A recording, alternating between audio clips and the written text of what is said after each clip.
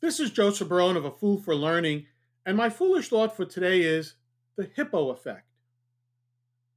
Imagine you are sitting in a meeting around a conference table with 15 or 20 other colleagues.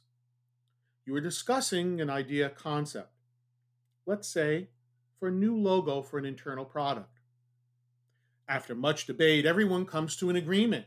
You all agree that the new logo, which is a fish, will be blue with a dark black outline, using Comic Sans as the font. Shortly afterwards, in comes the director, and the meeting leader presents her with the new logo design. She looks at it, ponders, and says that she believes it should be pink with a dark blue outline using a copperplate light font. And we should not use the image of a fish with eyes, but just a fish silhouette. Suddenly, everyone around the room begins to nod in agreement.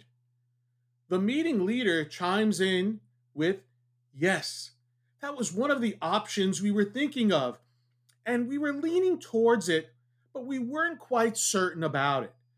Thank you for helping us to target the appropriate logo for this effort." Has this ever happened to you? It's called the hippo effect, and it states that the highest paid person's opinion usually dominates how people make decisions within an organization. People equate status and money with intelligence and insight when there is often little correlation.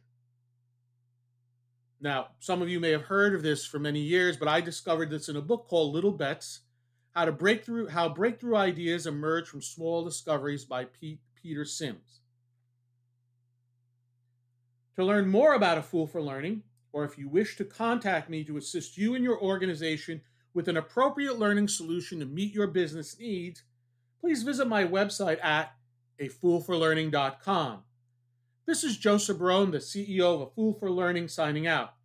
Remember, learn, perform, succeed.